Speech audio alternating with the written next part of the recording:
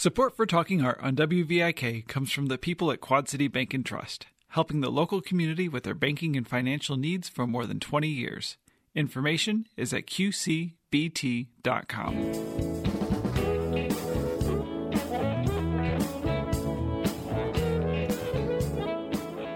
This is Carolyn Martin, and I'm talking art today with Philip Labor, an artist now living in the Quad Cities, whose solo exhibition, Dialogues Within, is on view at the Beruskin Gallery and Art Academy in Bettendorf. Hello, Philip. Hi, how are you, Carolyn? Well, I'm great, thank you. And this is really a bold collection of work that you've created. It's visually arresting and very vividly colored. But I'm curious about the title of your show, Dialogues Within. What type or types of dialogue are you referring to? Well, I have to give credit for the title to Pat Beruskin. When she first mentioned it to me, I wasn't certain, and then I began to think about it, and I went, "Oh, that is, it's really a perfect title," because there's so many different levels or layers of dialogues that I started to identify. The first level is between the subjects that are within the painting. And I draw these subjects from lots of different sources, which I'm sure we're going to talk about. But, that kind of internal dialogue is certainly there.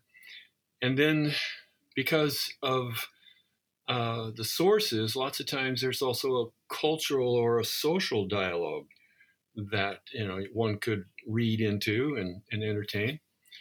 And then from the artistic point of view, there's lots of visual dialogues. You mentioned the color, there's energy, forces, dynamics, space, all that sort of stuff that intrigues me a great deal.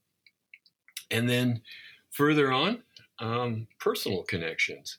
So when I start looking at the work, I begin to understand and see events, places, times, those sorts of things that communicate together and with us. And then finally, the level that comes from the viewer's point of view. So a dialogue that the viewer brings to, viewers always bring external information to a work of art and interject it, rightly so, because it's their experience, and then make interpretations from what they see. So, when she said that, I thought, wow, this is really perfect. And it actually, I think, gave me a little bit more insight into what I'm doing. Mm-hmm. Well, art often is a catalyst for very meaningful conversations, isn't it?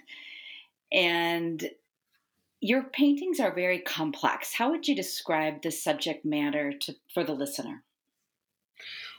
Well, they're complex with color relationships. They're complex with layers.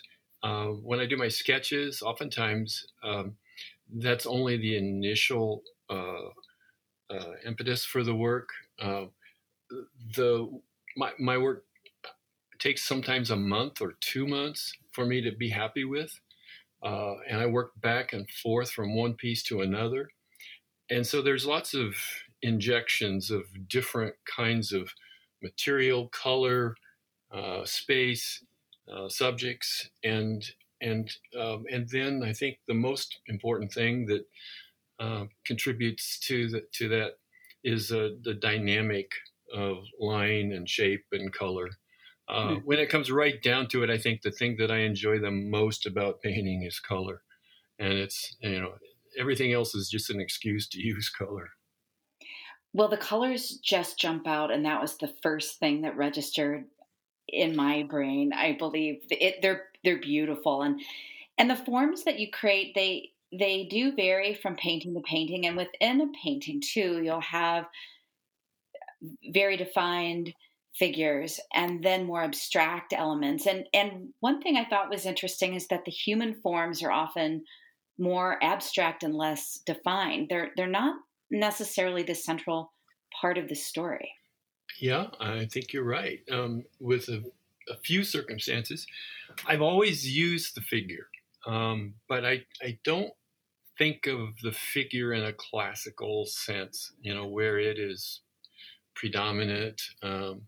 or even the most important thing. The figure or types of figures that are in my work are suggestions more than presentations, and suggestions that could lead to other kinds of content, other kinds of meaning within the work. So the viewer can form their own interpretation then.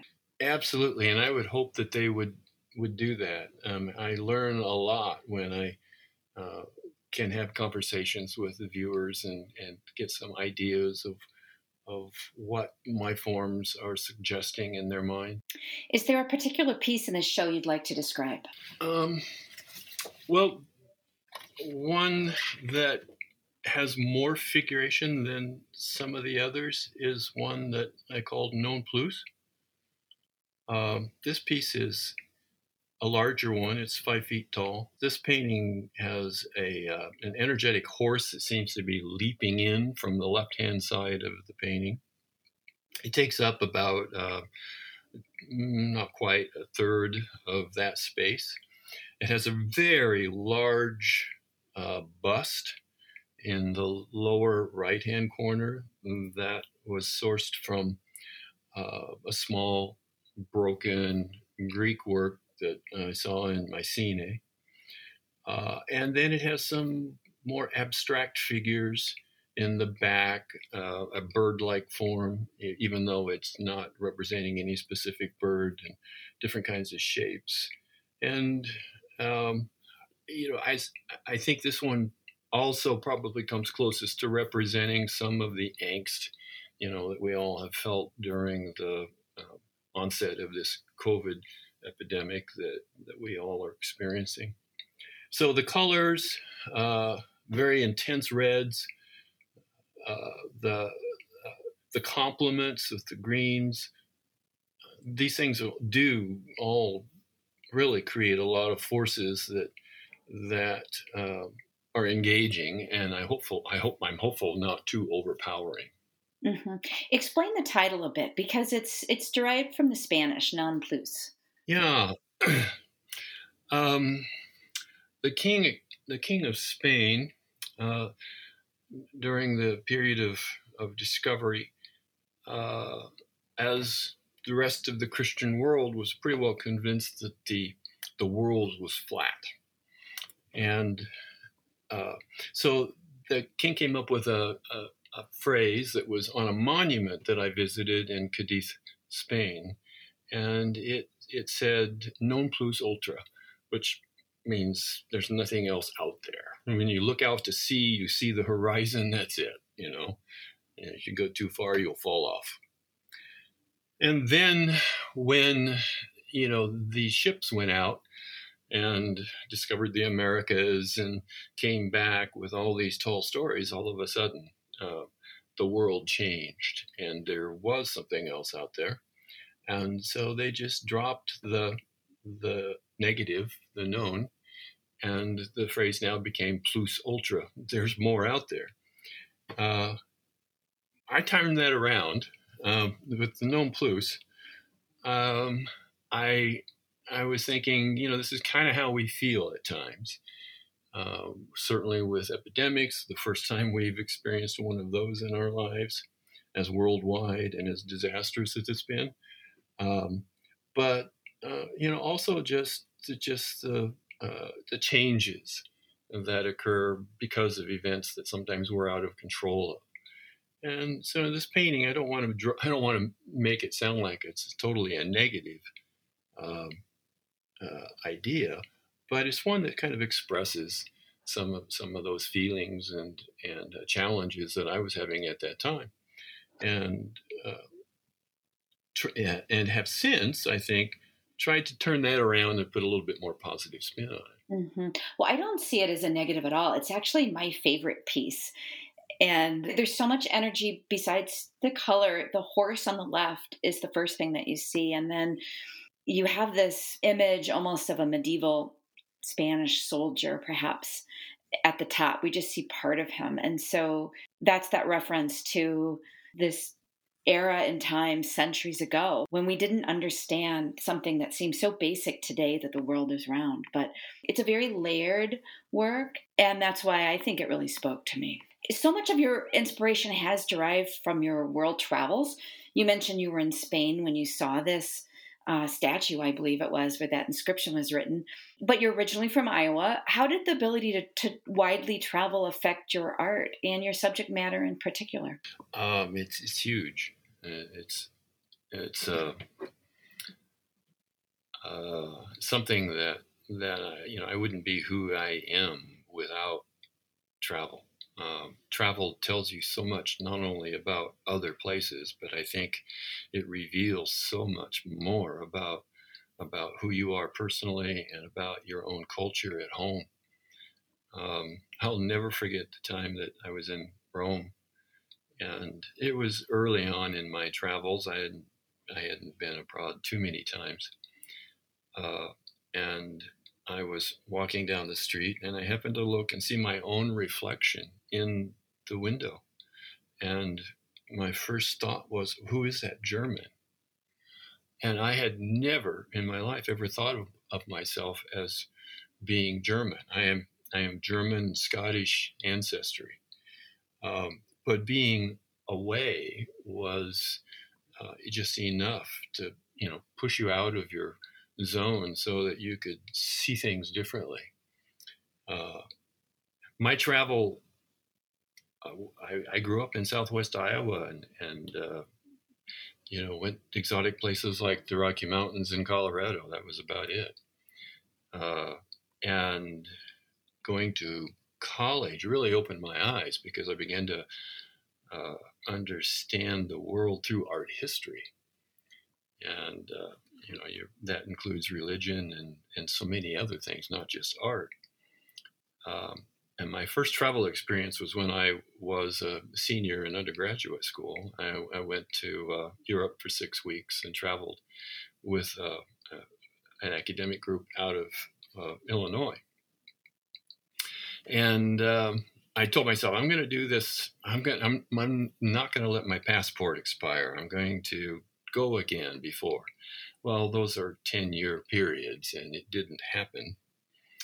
And it wasn't until I was teaching art history myself, and I began to realize how virtual it is and how abstract it is. If you've never traveled and you've never been to some of the sites that we were studying and having seen in person the artwork that we were studying.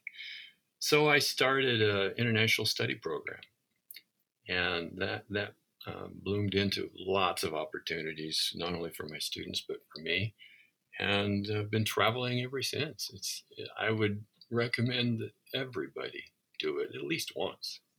Well, I think following that recommendation of yours to not let your passport expire, that's a good one. I read on your website or your artist statement, perhaps, that you really have experienced quite a bit of joy in discovering the interconnectedness to ancient cultures, and that you've searched for similarities in experience over time, something that's similar now, and that's similar now to what somebody perhaps would have felt or would have experienced hundreds of years ago. Yeah, exactly. And thousands of years ago, or, even into, prehistoric times. Mm-hmm. I was fortunate to be in a non-commercialized, preserved prehistoric cave to see bowls, paintings of animals on the walls. And it changed everything I thought about prehistoric art. I mean, and it even enlightened me that textbooks are oftentimes just copies of what somebody else has said and then repeated again. Mm-hmm.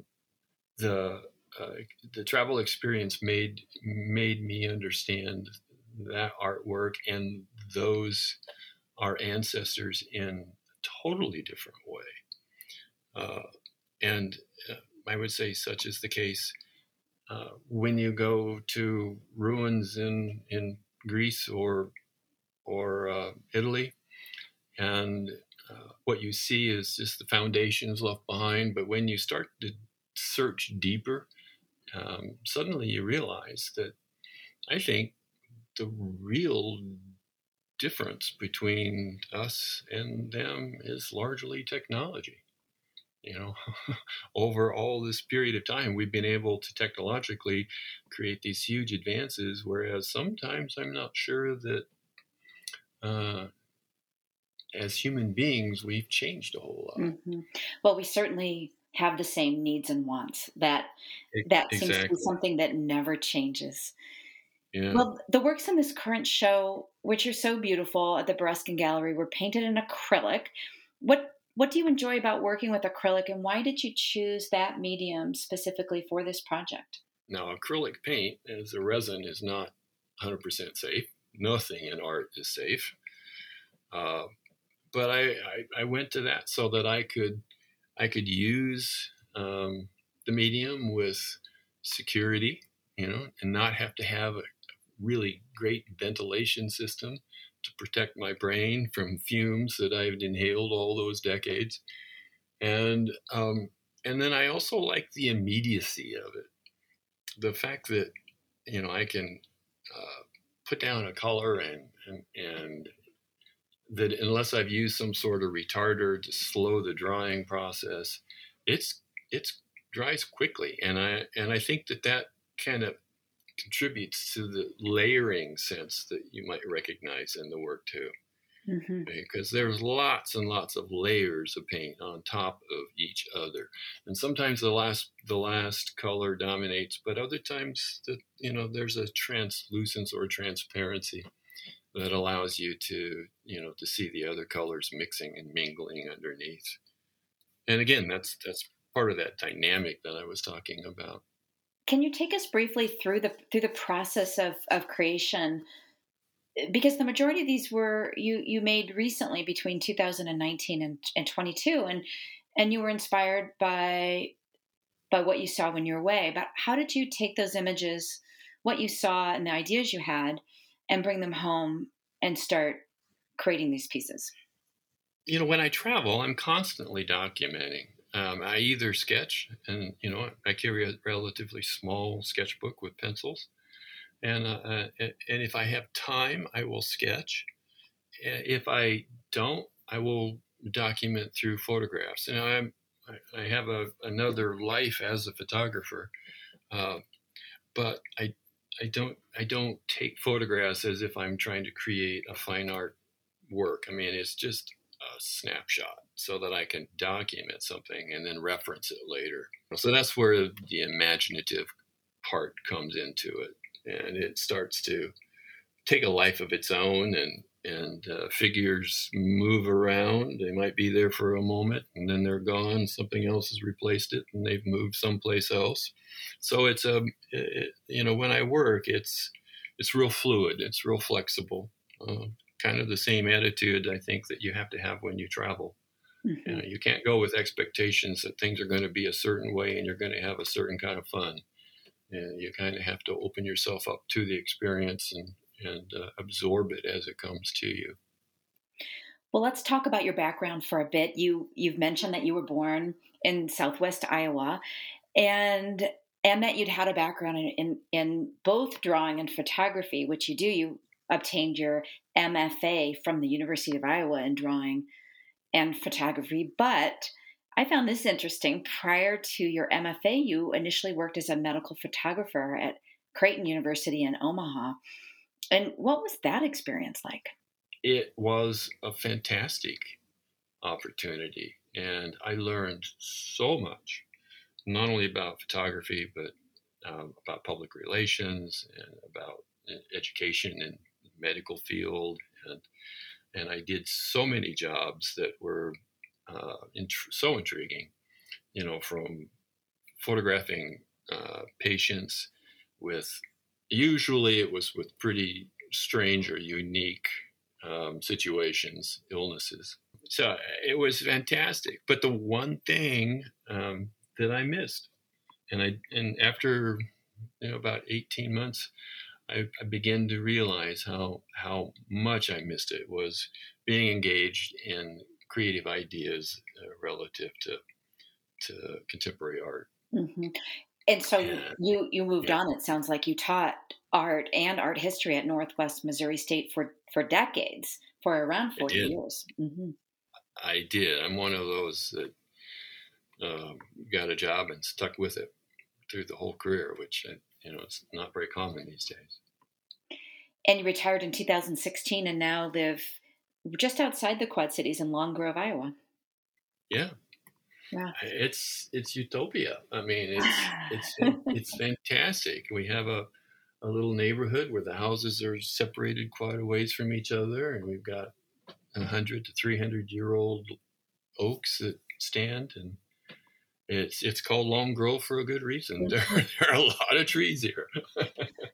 Well, it sounds as if your retirement has been very productive and creative. And how important has it been to you to have the time and space now to work on your own art?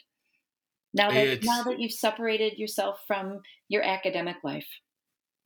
It is great, but I tell you that time is still a premium. Okay, we are still really busy, and to be a productive artist, you, just like when I was working, you have to make time for it. You've got to make it happen.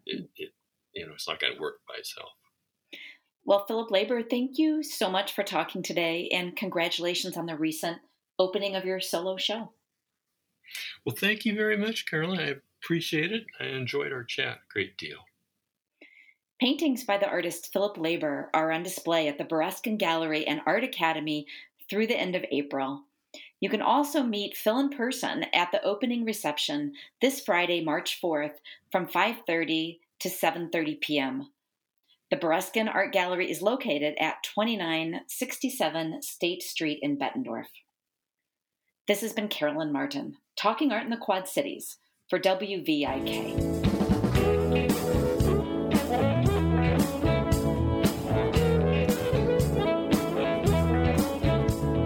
Our theme music is provided by a Quad City legend, the late Ellis Kell.